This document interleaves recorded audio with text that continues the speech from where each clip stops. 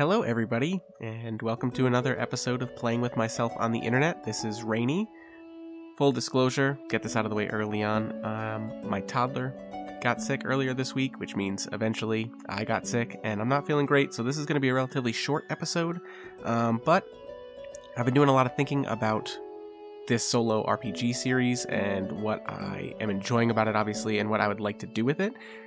It seems like a lot of you enjoy listening to this, so I'm hoping to continue this, and what I'm going to do is I'm going to do solo series in I think somewhere between 5 and 10 episode arcs, and I'm going to switch up what games I'm playing, because there's a lot of really great, not only explicitly solo role-playing games out there that I think are really great and nail some really interesting storytelling vibes that I'm really excited to try, but also because the whole point of DMs After Dark is to show you guys the games that are out there that you could potentially explore and find yourself having a great time with. So let's dive into this episode of Colossal, the third episode following Marco and his small rookling friend Burger, and see where we go from here.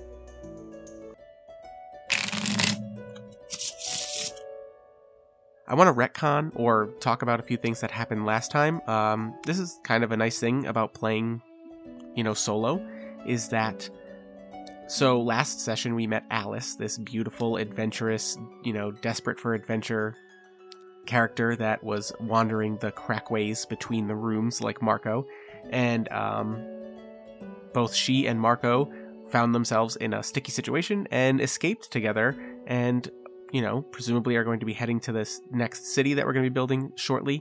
There are co-op rules, so, maybe if we play this for a few more sessions and Alice is going to be a member of the adventure moving forward, maybe I can find somebody to play her. I think that retconning, I think it makes a lot of sense that she is the armed class. We talked about how she has kind of like a grappling hook and all of this stuff. I think it's actually really cool if she has kind of like a grappling hook launcher attached to her. It's part of a rook that was defeated. She either defeated it herself or scavenged it or built it or what have you. We don't know.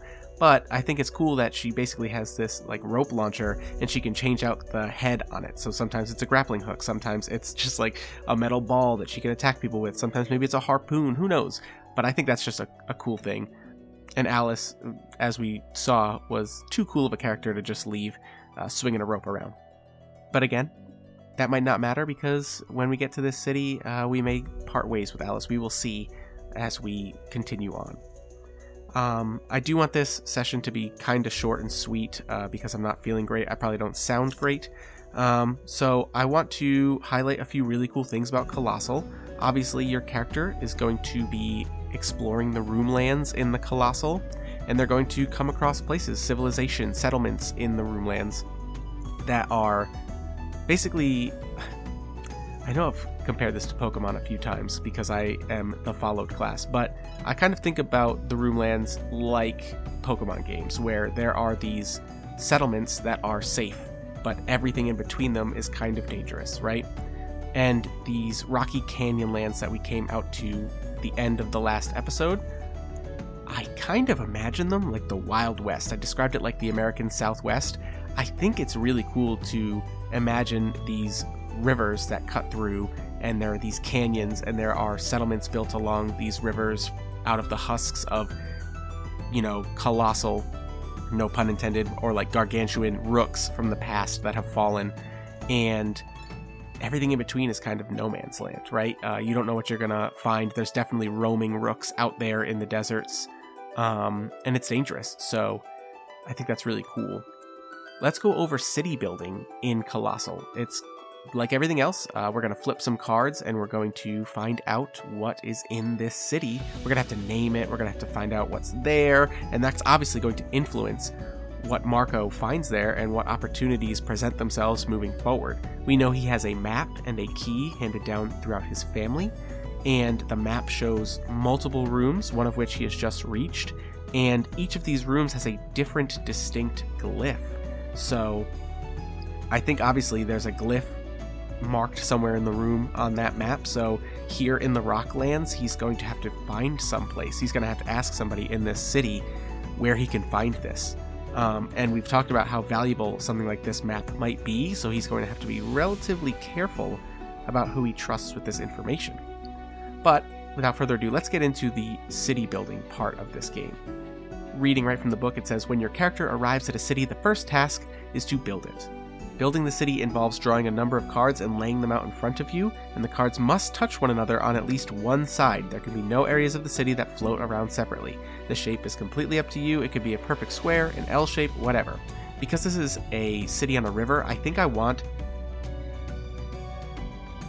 to have a few of them touch in a corner and basically represent a bridge across the river. So let's see what this is going to do. Basically, a city always starts with 4 elements. These are in every city in the Roomlands. We go through the deck and we pull out a 10, a jack, a queen, and a king in any suit or color, and they correspond to a hunter's guild, that is the king, a tavern, that is the queen, a merchant, that is the jack, and the housing district, which is the 10. Then we draw a number of cards to build the rest of the city. Typically there are 8 cards in total, so I would draw 4 more cards. I think that because this particular room, these rocklands are pretty desolate and, harsh conditions, I'm going to leave it at that 8 card minimum. They do say you can draw more or less. I think this is really one of the few places people can come, kind of like, it's not an oasis because it's on a river, but it's one of those places that it's safe to amass a lot of people. So let's go ahead and flip it. I'm going to go pull queen, jack, king, and 10. Oh, I actually have to shuffle to go get a king. We've gone through all of our kings, so I'm not going to reshuffle the deck. I'd like to get through the deck before we do this. All right, start laying this out. The housing district is going to be connected to obviously the tavern and the merchant. So we're going to have this along one side of the river, and then the merchant is going to be next to the Hunter's Guild, because obviously if you need things when you're heading out on a new mission, you're going to need to stop by that merchant. So I have the 10 and the queen and the jack kind of in a straight line going down. The jack is slightly tilted, and then from the corner of the jack, the corner of the king is touching it, and we're going to flip 4 more cards. I'm going to see what they are before I put them down. We have a 2 of diamonds, and we have prompts like everything else in this game. There are prompts. So let's flip and see. We have a 2, another 10, so another housing district, which makes sense, right? Like this is kind of a place where everyone is going to live in these otherwise desolate areas. So it's got a pretty good population. An ace. Ooh, interesting. Oh, wow. And an 8. Okay. So we have 2 of diamonds. It doesn't matter, I don't believe. Yeah, it does not matter what the suits are when you flip these for building a city. So the 2 that we flipped is a lapidarist. I hope I'm saying that right. It is a rookstone specialist, someone who can work with ancient magical stones and magically upgrade your equipment for a price. So it says here, for 1 treasure, they can add an additional magical ability, ice, rumble, or electric to your helm. We don't have a helm. For 2 treasures, they can add a magical ability to an arm, rookling, or mount. Ooh, we can upgrade Burger. And for 3 treasures, they will share with you a rookstone from their private collection. Ooh, and that's cool too. It says here, it's not ice, rumble, or electric, a new one-of-a-kind magical power. We don't have 3 treasures, so I'm not worried about that. I think that rookstone specialist is definitely somebody who works with the Hunter's Guild. Why wouldn't they be? So I'm going to put them alongside the tavern and the merchant. The ace is Palace Grounds. This city has a palace and a ruler as well. It is likely a place of sumptuous architecture built out of only the most ornate rook husks, a high point in the city overlooking everyone else. It's doubtful that a wanderer such as yourself would be allowed to go in, but maybe your story's given your character a chance. I don't think Marco has any reason to go meet with a ruler, although the map is kind of a relatively rare commodity, but again, I don't think he would waltz into a palace and be like, hey, can you help me find this place? So I'm going to put that ruler. It says overlooking everyone else. We have 2 housing districts. So what I'm going to do is I'm going to put the 2 housing districts on either side of the river. They're going to be connected by another bridge, which is the palace. So basically, this city is residential as you approach the palace, and that palace is perched up over a certain canyon section of the city, right? We said that this river flows out of a canyon. I think that what happens is this city is situated on the river, and as you travel upstream on the river, it eventually is where it is being carved out of the caverns. Carved out of the canyons, and the palace sits kind of situated in between the two walls of the canyons. Maybe it's a part of a old rook. Maybe it is like, maybe, you know what it is? I think it's like the clavicles, what would be like the shoulders and the clavicles of the rook, and the head has been taken off, and where the head used to sit is now the palace of the ruler of this canyon city. And you can actually follow the river further upstream, and I think they do actually go further upstream, and then maybe there's other parts of that rook. They've kind of brought it downstream to build these housing sections, these housing sectors, and all of this stuff. Obviously, they're constantly mining these canyons, these old rooks. Maybe the canyon is built out of a fallen rook. So they go up in there and they mine it out. That's actually really cool. And then lastly, the 8 we flipped. This is great.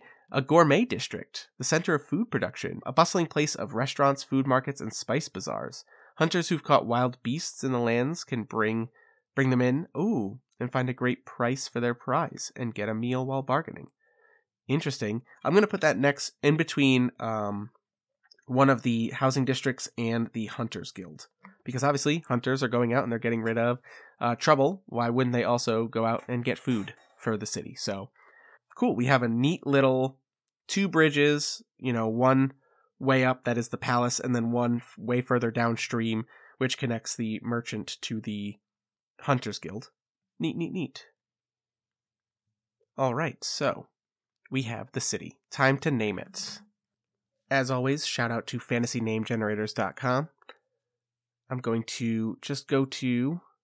They have places and locations. They have city names. And then from there, I'm going to Wild West Town Generator Name. This is great. I'm going to get town names. We're going to go with Rust Gorge. I like that. So obviously rooks are made of stone, but obviously there can be some metal, some concretions, if you will, for all my fellow wetlander nerds, soil nerds, some iron concretions. So maybe there are veins of some kind of metals that have rusted, and it gives this city a really cool stone/orange kind of tint to it, which is appropriate for that desert canyon land, rocklands kind of aesthetic.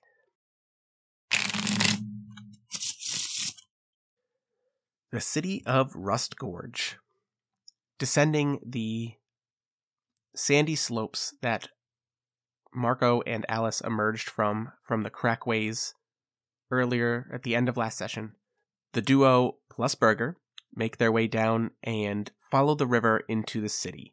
They're approaching from downstream, I think, so they're going to hit the Merchant and Hunters Guild sections of the city first, which I think makes sense, right? The hunters would also be protection. So I think that there is kind of a city wall, right? And in order to enter, there are some hunters posted up. And as they approach, Marco gets a little nervous.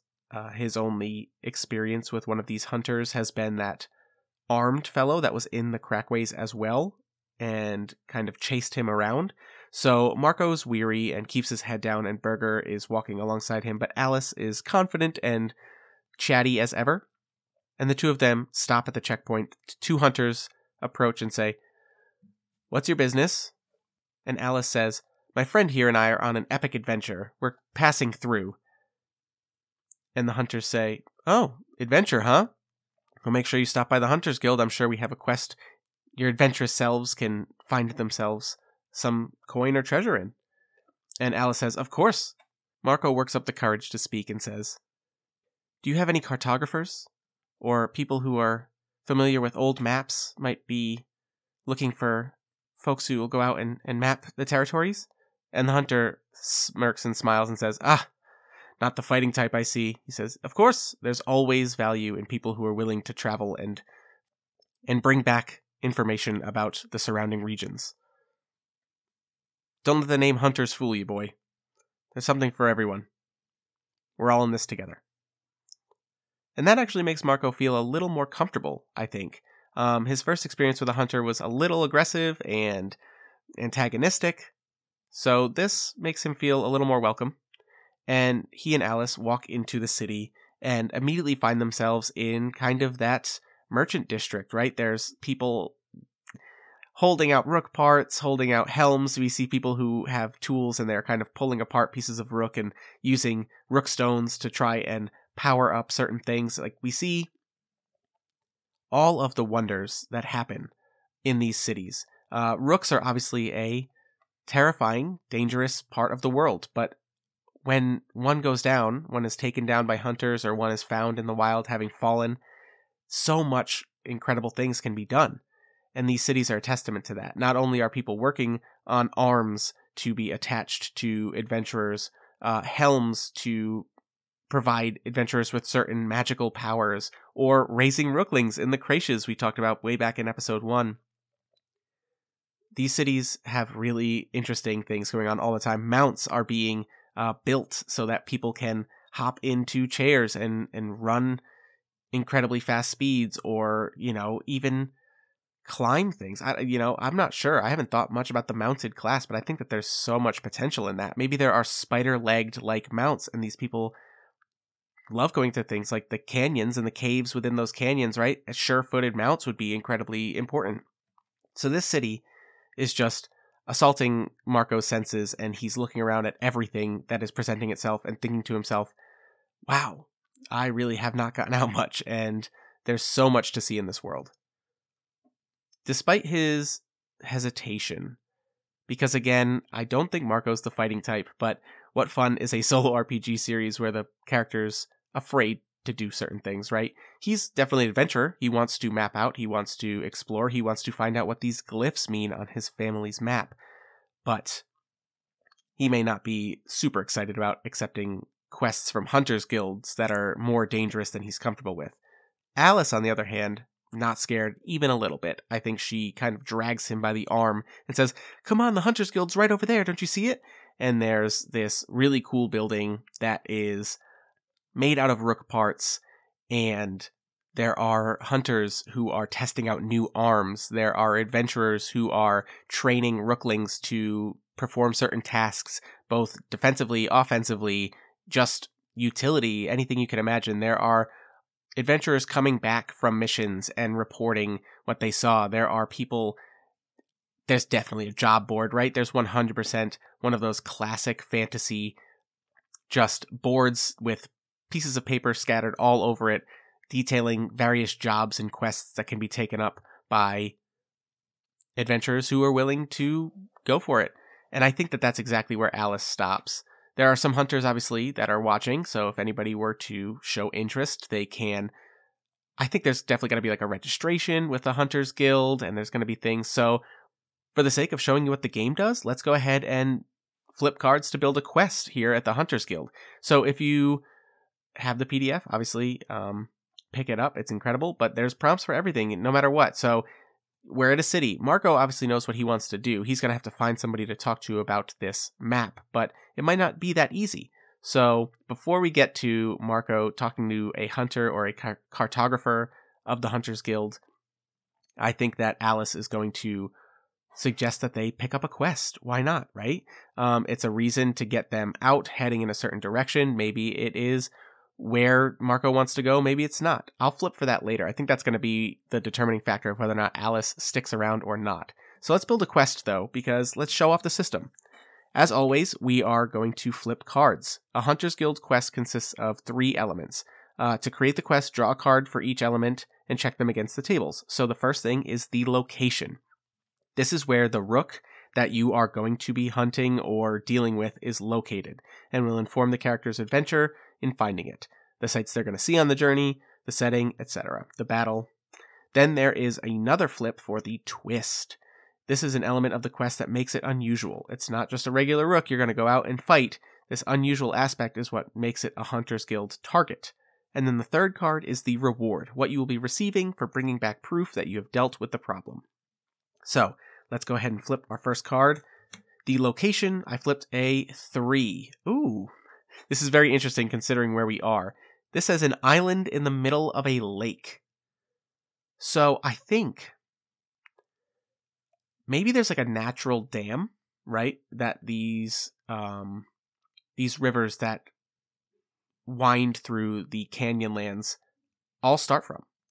And so it's going to be a bit elevated as far as where we're going to find it. So Marco's going to have to climb some canyons and get to the top maybe of a plateau or a mesa where this basin is that a lot of these rivers maybe come from. So the headwaters, this island, and in the middle of this lake, this reservoir, is an island, and this rook is causing trouble. Maybe it's causing trouble for the water that is flowing through these rivers, and it's making things difficult. Maybe either fishing or fresh water or things like that aren't reaching the city, and that's obviously a problem. Ooh, that's a really interesting one for Canyonlands. All right, let's flip a card for the... Oh, we have to flip a card for distance from the city. So I flipped, and it is a 5 of spades. Ooh, this is great. That's the least. So 2 exploration phases from the city. Okay, so if we're going to do that either now, maybe we'll do 1 and then pick up next time as we arrive. But that's great. That's actually the shortest distance from the city is spades. Next up is the twist. I flipped a 2. Are there face cards in this deck? I feel like I've never flipped face cards. A 2 says the twist is the rook is flying somehow, circling a tower and dropping boulders on anyone who gets close. Ooh, island in the middle of a lake, flying rook, dropping boulders. So I think, yeah, maybe this is a reservoir perched on top of a mesa or a plateau, right? In some headwaters up further into the Canyonlands, 2 exploration phases away. And there's like a tower. Maybe there's a tower. Maybe it was a water tower, actually. I mean, that doesn't necessarily make sense, but it's flying and dropping boulders on anyone who gets close. I think that maybe the problem is that the hunters have tried to take this rook out multiple times, and when it drops these boulders, it's creating a blockage in water flow, and we're seeing a lower water level reaching the cities along the river, the settlements. So by trying to hunt this rook, they've actually caused the problem for themselves, which makes it a perfect job for Marco, who doesn't want to fight it. Maybe just wants to solve the problem. This is interesting. And then lastly, the reward, I flipped. There's the ace, great. But it is diamonds, and it is 2 treasures. Okay, so that's great. We'll get 2 treasures out of this. I believe at the moment all we have is... I would say we have 2 treasures at the moment, one of which being some information on the runes, the glyphs that are being carved by the rooks in the Crackways, and the other being the weapons that were wielded by the bandits that were chasing us through the maze in the Crackways. So, at the moment, if we get into any trading, we have 2 treasures to work with, and for completing this quest, we'll get 2 more treasures in addition to whatever we get by defeating the rook in battle. So, that could be really cool. I really like that. And just to make it serendipitous, I think that we've created this quest, and Alice is all for it. Alice is excited about the prospect of traveling, and she's like, a flying rook? She goes, do you know, who knows what that thing is using to fly? What kind of power that rookstone might be? Who knows? She goes, that's incredible. We have to go. She goes, Marco, come on. The 2 of us make a great team. And Marco just kind of sheepishly, yeah, we make a pretty good team. And Alice is like, come on, we have to accept it.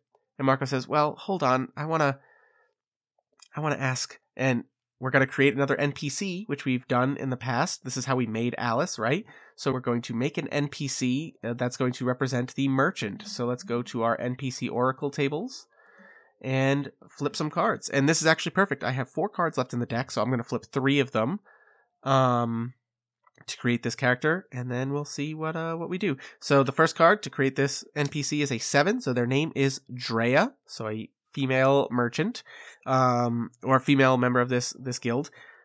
Her look is queen. She is injured. Oh, this makes sense, right? She's in the Hunters Guild. She is the cartographer. She is a map maker. She's injured. Maybe she took it up because of an old injury when she was a hunter. So I think she lost a limb. And she has replaced it with a rook part that is completely capable of getting her around, but for her own sake, she knows that she's going to be more helpful to the Hunters Guild by doing things like this, and kind of she's become like a supervisor or a manager, right? She's the one who is collecting these maps and making updated maps, and she's kind of become like a manager. I think that Marco inadvertently, looking for somebody who works with the maps and might be able to help him with his family's map and giving him information, walks right up to one of the leaders of this Hunters Guild. And let's flip the last card for their characteristic. Another queen, which says wise and experienced. See, it just works out that way. How good is that? I love emergent storytelling games like this. I love letting the dice or the cards flip, and it just, it works so well. All right, so we have a wise and experienced, yet injured woman named Drea, who is the manager, the supervisor of this Hunters Guild, and Marco walks up and says, with Alice, but Marco's kind of taking the lead on this one and says, "Hi, I was interested maybe in taking up one of your quests, but I was hoping maybe I could get some information on something I have." And the lady looks and says, "I'm busy, kid. What are we talking about here? You could take the quest. You can take it up with one of the guys, one of the hunters standing next to the job board over there. They'll be happy to take your information and write down that you're going to be the ones taking it on." And Marco kind of just says, "No, well, okay, I can do that, but my family has this old map, and I was wondering if anybody here could help me with it." And he pulls out the map and he leaves the key. But when he pulls the map out, he hesitates before unfurling it and says, "I don't know much about why we have this. I don't know if it's really important or if it's just some silly thing that my family's had for some time, but I've kind of made it my goal to see the Roomlands and find out if there is anything to this." And that catches this lady's attention. She says, "All right, let's see it." Marco rolls out the map and shows her the map of 5 rooms with 5 different glyphs.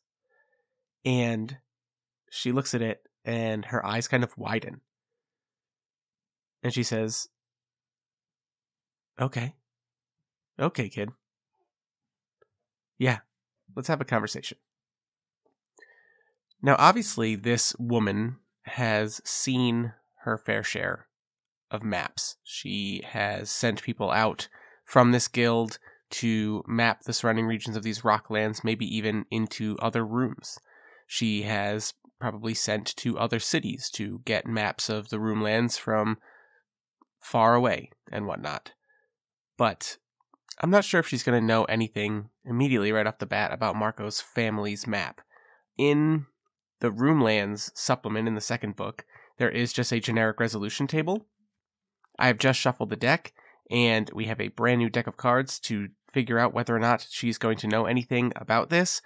And we just have to flip one card. If it's red, the answer is no. If it's black, the answer is yes. And then there are degrees within those. So I'm going to flip. It is a black card, so it's yes. And it is an 8 of clubs, so it is between 5 and 9. It is just a flat yes. She knows something about these glyphs. If I were to flip a lower card, ace to 4, it would have been yes with a complication. If I would have flipped a higher black card, it would have been yes with a bonus. And then the no's, there's effects from no and it's worse than you expect, no, and no, but there's an upside. So just a flat yes is probably just about as good as we can hope for here. So Marco and Drea here take a little bit of time.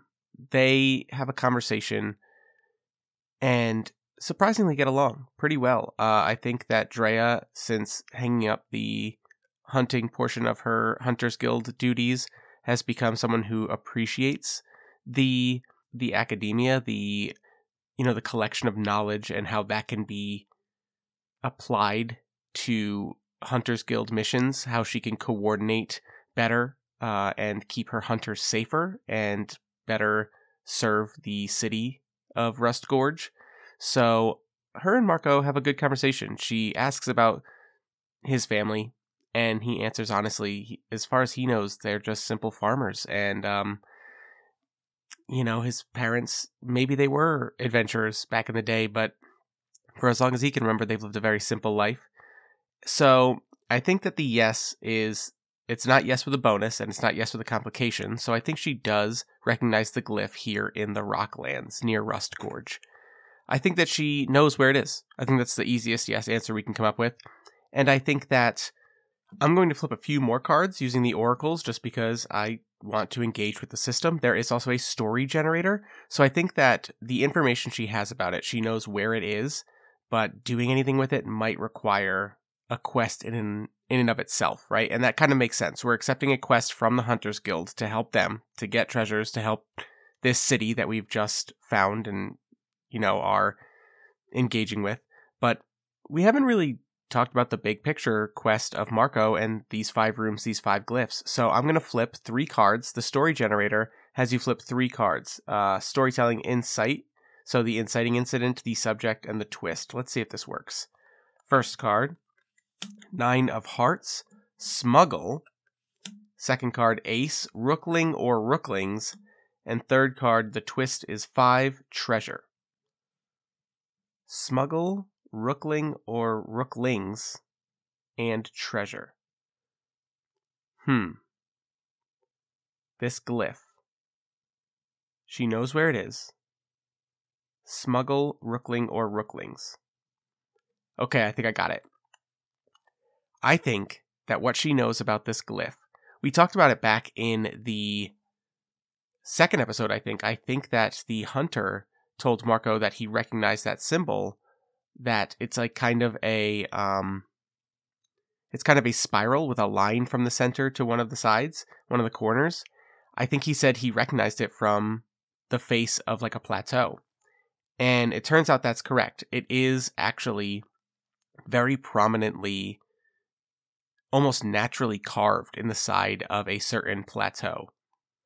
It's a little further beyond where this hunt is going to take Marco and Alice, but Drea lets Marco know that people don't go there because it's pretty far from the city, 1. 2, it's a known place where people don't follow laws or anything like that. So it's where a bunch of smugglers potentially keep their goods, or, some illegal trading goes out over there. Whether or not that has anything to do with the actual origin of this glyph is questionable, is debatable. But then we have the subject of it, which is Rookling or Rooklings. So I think that maybe... And then the storytelling twist is treasure. I think that this glyph is on the side of a plateau.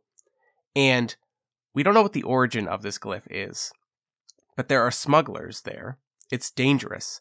Rookling or Rooklings are the subject, and treasure is the twist. I think it's a Rookling factory. I think there is maybe another trapped, massive rook, and it is creating Rooklings. Maybe it has been subdued or somehow shut down or, manipulated in a way that these smugglers are abusing it to just pump out Rooklings that they are then selling or something like that. So maybe that's a thing. And maybe, this could be why there's some really aggressive rooks in the area, because they know something is not right. That's kind of interesting. All right, so we have our Hunters Guild quest to go fix the headwaters, an island within a lake on top of a mesa with a flying rook, which sounds crazy. I actually already have a really interesting idea that I might be bold enough to try for that combat. And then we have this larger quest, which is discover what's going on at the site of this glyph in one of the 5 rooms that Marco has on his map. Now, before we leave Rust Gorge, if this was a campaign or a game that I was running with friends, I would let my friends spend as much time here in interacting with NPCs as they liked. As a solo game, I don't want to spend too much time. There's obviously the Lapidarist, who is very interesting, and for 2 treasures, I do believe I could trade and add a magical ability to Burger. Earlier I said I think we have 2 treasures to trade, which one would be the information about the rook carvings that they were carving within the Crackways, and the other being the weapons. But I don't know if that would be something that this person would be interested in. They're a Rookstone specialist. Then again, you know what? Let's make that NPC. Because I think it'd be cool if we upgrade Burger to have Rumble powers as well. So he is Ice and Rumble. Let's go ahead and make that NPC. Let's see what this merchant, this Lapidarist is. We'll do that trade, and then basically we'll head out. We'll say that Marco spends a night at an evening at the tavern. But because he's not the most social kid, Alice is, collecting rumors and things like that. But the 2 of them are going to continue on in the morning. So let's create this merchant. Name 2 Torug. Okay, so there's Thorug or Torug. I'm going to go with Torug. A 6. Their look is delicate. Ooh, that's funny. That's interesting. And their characteristic is a Jack, which says shrewd, quiet, and brooding. Okay, so already I have an idea about Torug here. Torug is a wiry-framed older gentleman, kind of crazy frizzled hair.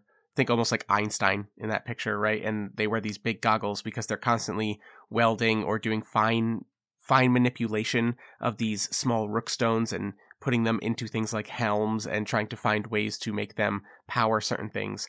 So when Marco walks in, he sees this scrawny, this thin, delicate man, older man, hunched over a workbench, and Thorug doesn't immediately notice Marco and Alice when they walk in, but I think Burger kind of like bumps into a table, and he turns around very quickly. He hushes Marco and Burger and Alice hadn't even gotten a word out, but she immediately understands, oh, maybe I shouldn't speak. Marco, holding Burger's hand, pulls Burger forward and says, "This is my friend Bergeron. I heard you might be the person who can help him learn some new abilities. We're about to go out into the canyon lands," and Thorug just stops him and just goes, Fine, yes. Well, the cost is typically 2 treasures, so what do you have for me?" And Marco says, "I don't know if you'd accept weapons, but these were taken from some bandits we found in the Crackway." And his bushy eyebrows kind of go up, and he says, "Bandits? Crackways? Who are you 2? But he says, "I could find a use for these. It's always hard sometimes breaking open rook parts to get to the valuable bits." And then he says, "What else do you have?" And Marco and Alice both pull out their notebooks with the rubbings of the runes and explain that this might be an entirely new written kind of language of rooks. And they explain that it was being, it was in an area where there were these rooks that weren't normal size. They were somewhere in between rookling and, regular sized dangerous rooks and massive rooks and things like that. So Marco also describes how he put together a little bit of it in the maze portion of the Crackways. And I think Torug this is enough. He says, "This is wonderful." He goes, "I would love to see if I can figure anything else about this." He says, "I have some friends who study these kinds of things." And he says, "If there's a language within rook culture, this could be monumental. This could totally help us as unlock potential in rookstones." And he says, "Of course." And he goes, "This is your friend here." And Burger kind of waves one of those big, meaty, icy hands. And he says, he goes, "Well, you have a very protective young rookling here." And he says, "I'm sure I can help him with something." And he kind of he starts digging through drawers and crates and things like that he has here.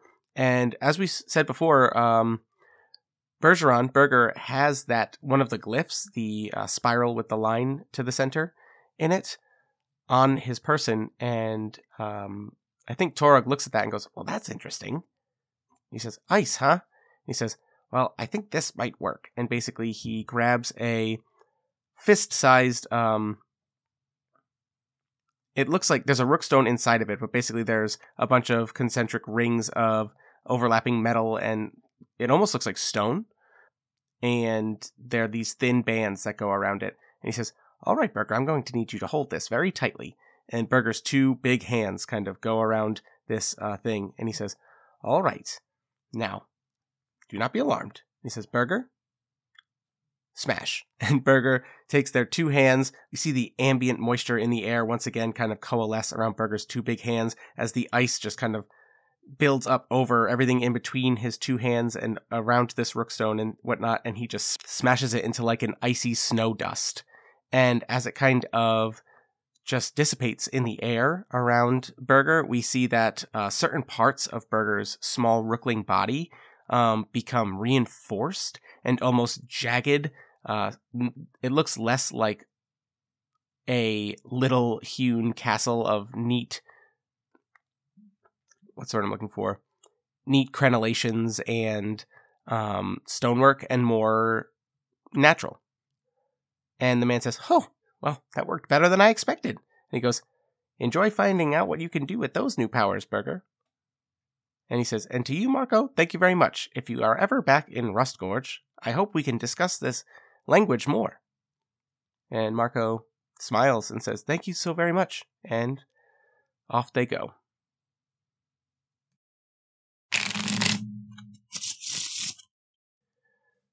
All right, let's go ahead and flip cards for one more exploration phase as Marco, Alice, and Burger depart Rustgorge and make their way towards the Hunter's Guild quest and the dangerous smuggler plateau that is the subject of one of the 5 glyphs on Marco's familial map. As always, we're going to do the exploration phase, so we're going to flip cards equal to our exploration score, which for Marco is 5, which is great. Very good at exploration, and we're going to get quite a bit in here. And the last exploration phase we did was specifically for the Crackways, so it's going to be nice to get back to doing it with regular exploration rules. So let's see what we flip here. 5 cards. First card is a 2 of hearts, which I feel like we've already had, but maybe not. A 6 of spades, an 8 of diamonds, a 5 of hearts, and a 9 of diamonds. Guys, we will never flip a face card in an exploration phase. Although, we have at least one more before we reach the subject of the hunt, and then I think we decided one more beyond that for the glyph, so there's still a chance. Let's go over what these cards represent and see if we can weave together a fun little tale. And if it doesn't come to me immediately, I might actually just call it early and we'll put it together next time. But a 2 of hearts. Animal to hunt for food. The animal in the wilds are strange and unfamiliar, weird combinations of animals you might know, like boars with scales, or fowls with 2 sets of wings. Adventuring is hungry work, and you should make time to eat. Because it's a heart and not a diamond, it's actually easy prey. So I think that we're in Canyonlands. I often think here, I don't want to say something as cute as a fennec fox, but you do have like hares and rabbits, right? And you have mice and you have lizards. So maybe what it is maybe it's like a scaled rabbit. It has it like hops around like a rabbit. It's very quick, but it has instead of like a little bushy tail, it just has like a reptilian tail. Yeah, it's not a pretty picture, but it's easy prey. And it's just basking on a rock, obviously in the sun, in the heat. We also have a 5 of hearts, which says oh no, a dead body of another human. Who are they? What are they wearing? Either draw a card from the item table to see if they have something on their person, or draw a card from the event table to see if the situation develops. And heart says seems safe. Diamond says something's off. Because it says seems safe, I think that I'm going to flip the item card instead of the event card. Of course, I flip a 2. I only flip 2. So 2 is supplies, so I think it makes a lot more sense. This person was caught out here, and yes, they still have their supplies on them, but something seems safe, something bad happens. Maybe it's because they wandered a little too far from water. What used to be, we talked about how the water level is lower, so Marco and Alice do manage to scavenge supplies from them and give them a respectful kind of, they don't quite bury them, but they lay them more peacefully. Oh, that's really sad. Our other red card is a 9 of diamonds. So, a massive skeleton. It looks humanoid, but it can't be, can it? And diamonds means bandit camp. Damn it, we've run into so many of these bandits. Okay, so that might be a combat for next time.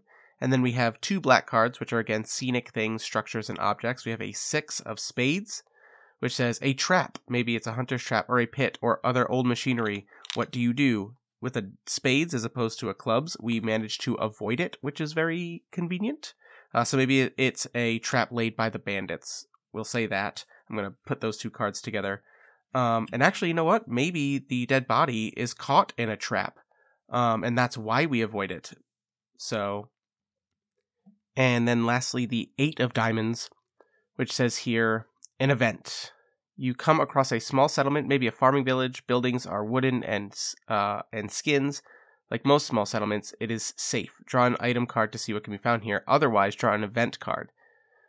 For the sake of tying these together, I think what I'm going to do is I'm actually going to say that this small settlement is actually the bandit camp, just to tie it all together. So we're going to draw an event card for this and flip a card. We got a 5 of spades, or 5 of clubs. Does not matter what the suit is. 5 says a loud noise. Perfect. So let's just set the scene for next time. We have left Rust Gorge, Alice, Burger, and Marco. They are traveling, walking along the river, walking upstream from the city towards their first destination, which is this hunt, this quest. They're going to be climbing a plateau where an island sits in the middle of a lake. On their way, they do find easy prey, which I think just means we're going to... I think Alice is excited to test out her arm, and basically she attaches like a harpoon to it and launches it and just stakes us an easy meal. So that's good. We'll eat it, but at the same time, there is that gourmet district back in Rust Gorge. So maybe on the way back, if we get easy prey again or even dangerous prey, we can bring it and get rewarded for it. But we're on our way out. So we managed to snag ourselves some food, but then we continue going a little ways further and find a dead body trapped in a trap. And we feel terrible for it. We take it out of the trap and take their supplies because, as terrible as it sounds, we may end up needing them more than they will. We lay them to a much nicer rest, and then we continue on, avoiding another trap. But I think what happens is, the event for what happens is a loud noise. So I think what happens is we avoid the trap, but we avoid it by Burger, testing out their new rumble abilities, and they rumble the ground, and it snaps one of these things off, and it shoots a very loud noise out, alerting the bandits nearby. And that's when we see we have come much too close to a bandit camp. We will have a battle next time against some more bandits, and then continue our quest towards this plateau. Thank you for joining me for another episode of Playing With Myself, and hopefully I didn't sound so bad. I hope nobody's listening and going, oh, I can't listen to his voice like this. But as always, it means so much to us that you take time out of your week to listen to us play these games. If you like what we do, consider rating us on whatever podcast app you listen to us on.